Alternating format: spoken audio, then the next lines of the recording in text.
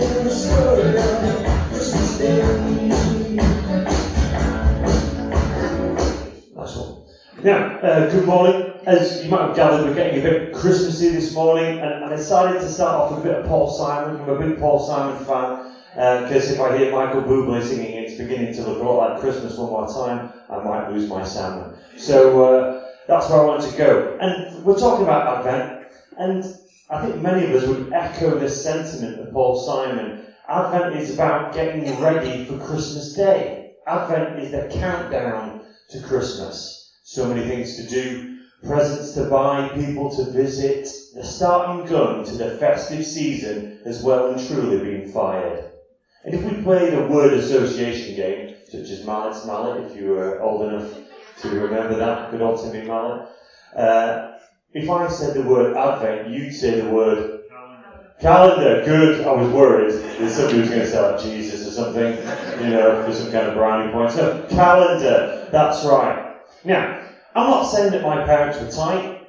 I wanted for nothing as a child. However, I never had a chocolate Advent calendar.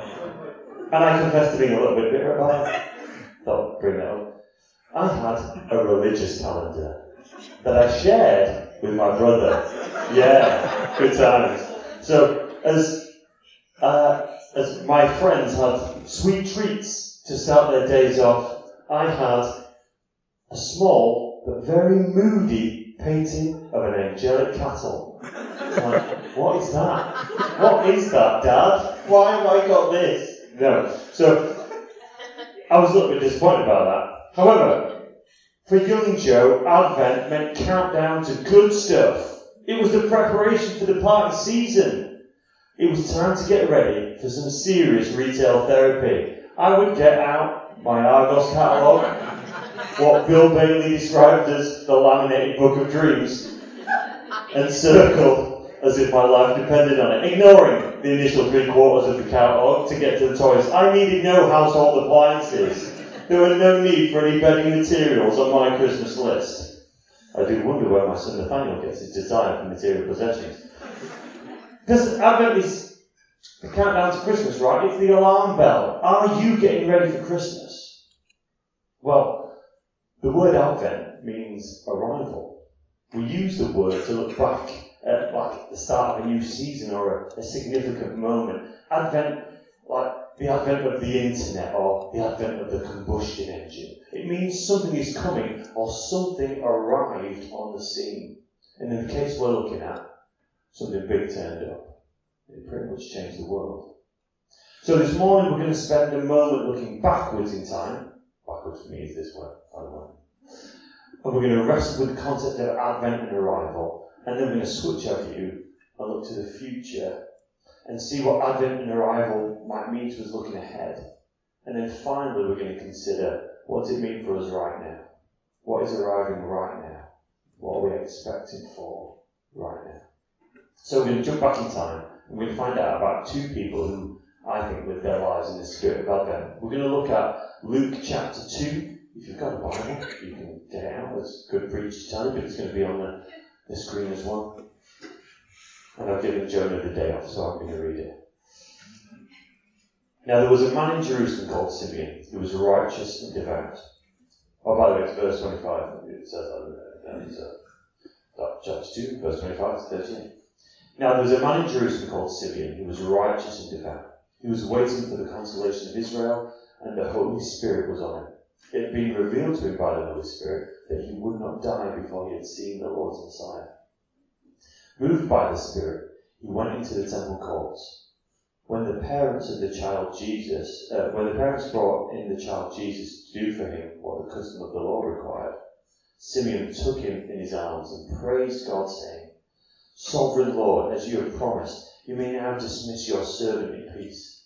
For my eyes have seen your salvation, which you have prepared in the sight of all nations, a light for revelation to the Gentiles, and the glory of your people Israel. The child's father and mother marveled at what was said about him. Then Simeon blessed them and said to Mary his mother, This child is destined to cause the falling and rising of many in Israel, and to be a sign that will be spoken against, so that the thoughts of many hearts will be revealed, and the sword will pierce your own soul too. There was also a prophet, Anna, the daughter of Phanuel, of the tribe of Asher. She was very old. She had lived with her husband 7 years after her marriage, and then was a widow until she was 84. She never left the temple, but worshipped night and day, fasting and praying. Coming up to them at that very moment, she gave thanks to God and spoke about the child to all who were looking forward to the redemption of Jerusalem. Okay, so let's consider the scene. Mary and Joseph are just trying to meet the requirements of Jewish law, going to offer a sacrifice in the temple in Jerusalem to celebrate the birth of their son. And also to be obedient to these Jewish laws. I reckon they were probably trying to keep a low profile. Get in and get out and don't cause a scene. But while they were there, an old bloke turns up, takes a child in his arms and starts declaring thanks to God and preaching prophecies. Then after that, a woman pretty much does the same and starts telling everyone who's bothered to listen about this infant Jesus and how amazing he's going to be. Now, I don't know what you're like with waiting, but I'm pretty rubbish. Quite often, Helen's working late at the moment in the vaccination tent, left alone with the kids, single parents, tough for me. I'm cooking some pasta for the kids, and I might get a little bit bored while it's going on, so I'll have a quick game on the Xbox. Now, while that's loading, I might just get my phone out and have a look at a YouTube video. And while the advert's going on the YouTube video, I might check my iPad for some emails. I've got trouble waiting. Simeon and Anna didn't have trouble waiting. Luke tells us, Luke doesn't tell us exactly how long Simeon had been waiting for Jesus to turn up. But his prayer gives us the impression that he's of significant age. It says, as you promised, dismiss your servant in peace. And Luke tells us that Anna is at least 84 years old. I would suggest quite a milestone for those days. These guys don't need Amazon Prime next day delivery. They're all good. Take your time. Simeon and Anna are Advent people. They commit themselves to looking for and then ushering in God's rescuer. And Luke shows us that Simeon had been given a bigger picture of who God's rescuer was actually going to be. The promised Saviour was not going to be some all-concrete king, as some might have wanted him to be, nor was he going to be some universally-liked politician who could cozy up to leadership and gain power through coercion and persuasion. Simeon had been shown that this Messiah child was going to divide opinion, and that some would speak against him. It's not going to be pretty. It's not going to be a fairy tale story. It's probably going to be a bit of a rough ride. But this child will grow up to be a man who will be a light of revelation to the Gentiles. Jesus was born to bring non-Jews back to God. No longer would they be excluded from God due to their background or their tribe or their ethnicity. Jesus includes all. This child was going to grow up to be a man who would bring glory to the people of Israel. Many in the Jewish nation were oppressed and forgotten. They were on the fringes of society, but Jesus brings them to the centre and elevates those who are downtrodden. And most of all, this child will grow up to be a man who will bring salvation. This child will bring rescue, restoration, deliverance, wholeness, freedom. This child will grow up to be a man that through his curse-breaking sacrifice on the cross will change the course of history and bring the human race back to a relationship with their Creator God. Jesus will pay the price for the sins of the whole world through his death and offer redemption to anyone who calls on his name. Simeon had been given a glimpse of what this child could do. And so through Advent, we celebrate this first arrival of Jesus, don't we? We remember that our God is not dormant, nor is he lazy. Our God is active and at work. We celebrate God coming to the rescue by squeezing all his divine nature into the form of a human baby that grows up to be the Saviour of the world. Through Advent, we celebrate the first arrival of Jesus Christ that shows God is with us. God has not abandoned us. He's right here alongside us. But Advent isn't just about what happened 2,000 years ago. It's also about what will happen. It's not just about the first arrival. It's about the second arrival too. Throughout his ministry on earth, Jesus talked about coming back. His first time on earth was a resounding success, with the sins of the world dealt with through his crucifixion and eternal life assured through his resurrection. But Jesus wasn't completely finished. He promised to come back and finish the job he started. In John chapter 14, verses 1 to 4, Jesus kind of discusses this a little bit. He says, "Do not let your hearts be troubled. You believe in God, believe also in me. My Father's house has many rooms. If that were not so, I would have told you. If that were not so, would I have told you that I'm going there to prepare a place for you? And if I go and prepare a place for you, I will come back and take you to be with me, so that you also may be where I am. You know the way to the place I'm going." Some scholars believe this speech uses a form from a traditional Jewish marriage proposal, where a groom would offer to build a new house for his bride-to-be and subsequent family on the side of his father's family home. For Jesus, we are that bride. Jesus is proposing to us. These words speak of the commitment and the depth of relationship that Jesus offers to those who choose to follow him. This isn't a summer holiday romance. It's a forever marriage. And when Jesus does return, what we call the second coming, Jesus will usher in a new age. And we find this beautiful prophecy about it in Revelation chapter 21. It says, "And I saw a new heaven and a new earth.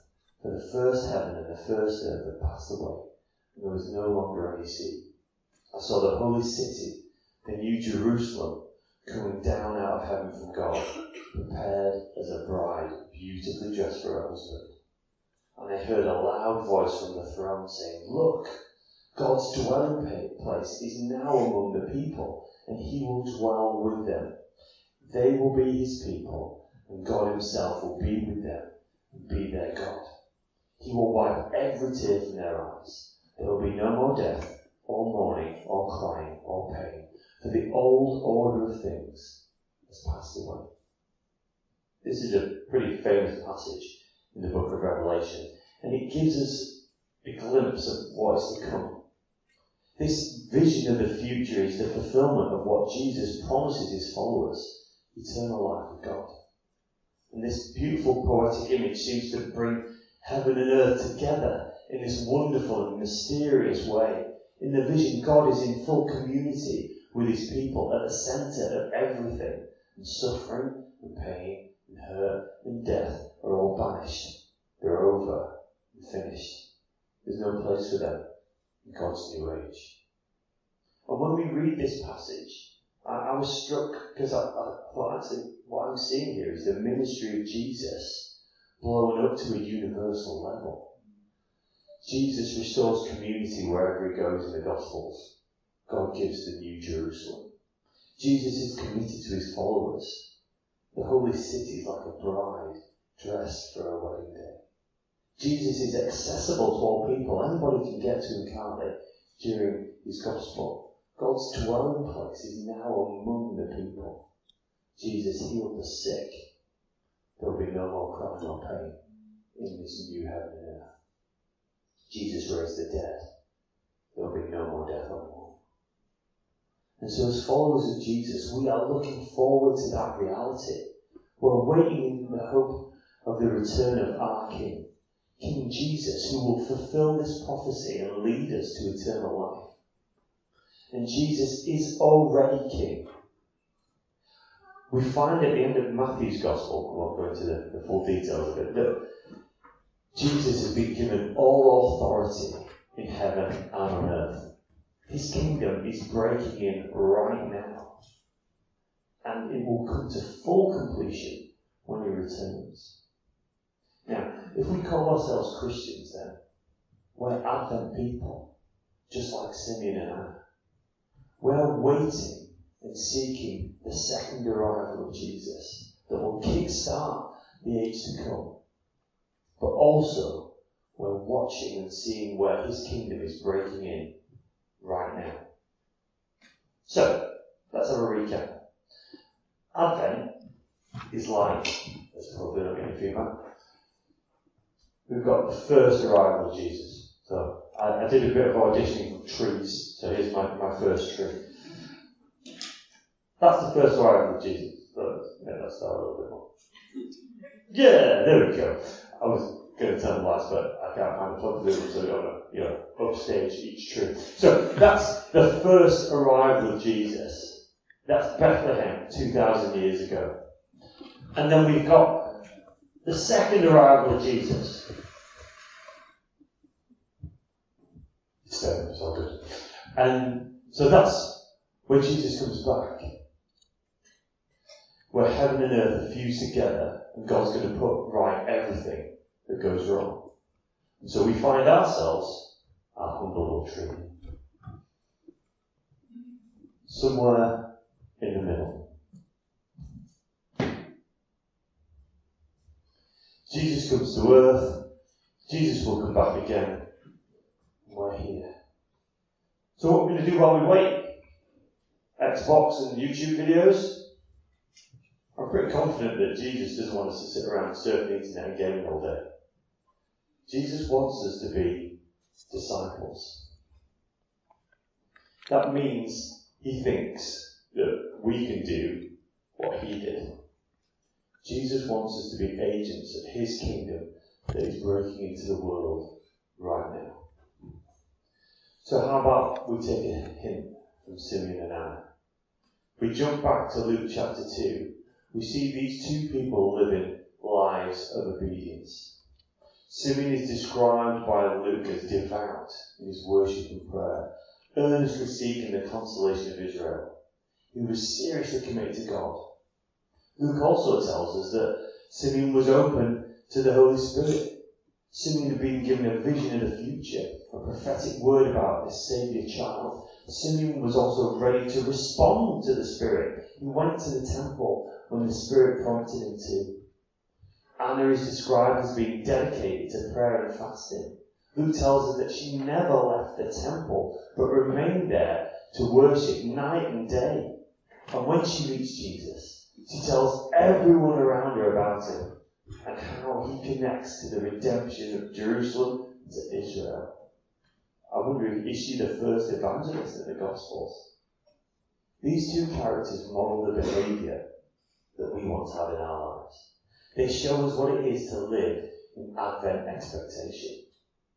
They prayed into situations. They were asking for spiritual insight into the world around us. And they were looking for where God is at work, fulfilling his promises. And then they were getting involved where they see an opportunity. I don't think this is a new thing in our community, is it? There isn't some brand new radical concept. We've seen it time and again. I had the pleasure of being a part of Kids Club Leagues for a couple of years when I came back from uni. And I got a bit of an insight into how it got set up.